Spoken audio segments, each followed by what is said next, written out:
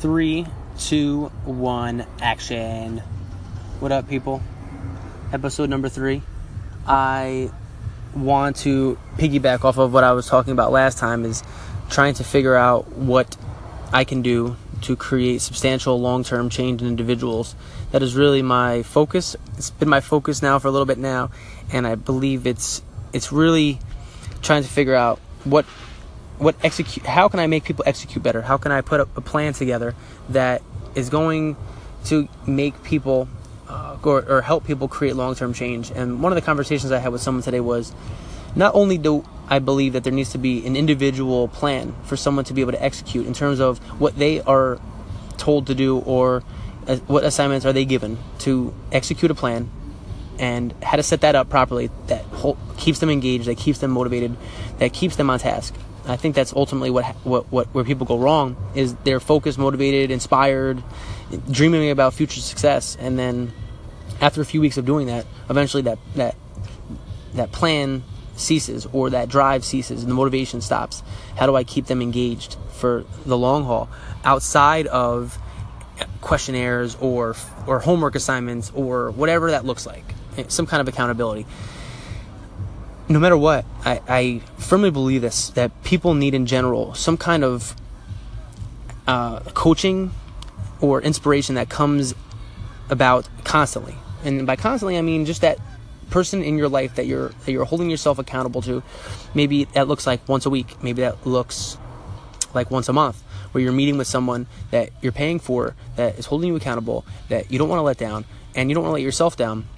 And the reason why I believe that this is the case is because I look at myself. I have coaching, I work with people, and when I work with people, and I work with someone who says, you need to do this by this date because this is better for you, or this is better for your business, or this is better for your health, whatever the case is, I'm paying for information. I'm paying for someone to kick me in the butt, or give me a kick in the butt and say, hey, you need to do this, you need to execute these things. So I work harder. I make sure that if I'm going to spend over $100 for an hour meeting, that I'm going to take that hour meeting and use that information the best way I can.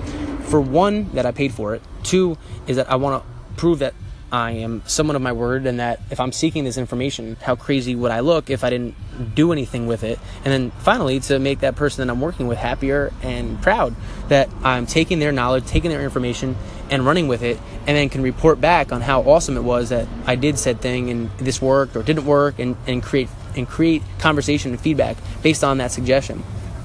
It's so important for people to realize that there needs to be that person in your life. I would like to be able to be that person for people. I would like to be able to figure out how can I make that affordable, manageable, and motivating and fun for people to have me as their coach. And we meet once a week, or we meet once every month, and talk about what our goals are, how to create change, where in the journey are things going wrong. I need to be able to intervene at those points where the normal standard operating procedure has failed us. At what point does willpower give in? At what point are we not motivated? At what point in our lives or our days, or what's happening? What are the trigger response that are causing us to go to our default mechanisms? What's causing us to not continue with this reprogramming? What's causing us not to feel the best we could feel, and convince ourselves that it's okay to feel sick, it's okay to feel tired, it's okay to have these stumbling blocks? If we can match that point at which that happens, we can create long-term change. In my mind, it's too inconvenient or inappropriate when we meet maybe at once a month and recap. Well, where did things go wrong 3 weeks ago? Where did things go wrong 4 weeks ago? Well, if I'm not there at that point, then how can I create that change?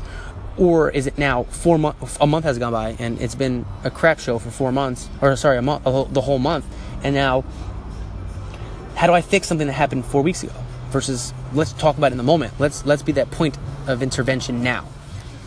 A lot of things are on my mind. It's me on the journey to figure out what looks best. How does this work? How do I give people the tools they need to be successful on their own, and then be the support that they need to continue through, and then help them when they get down?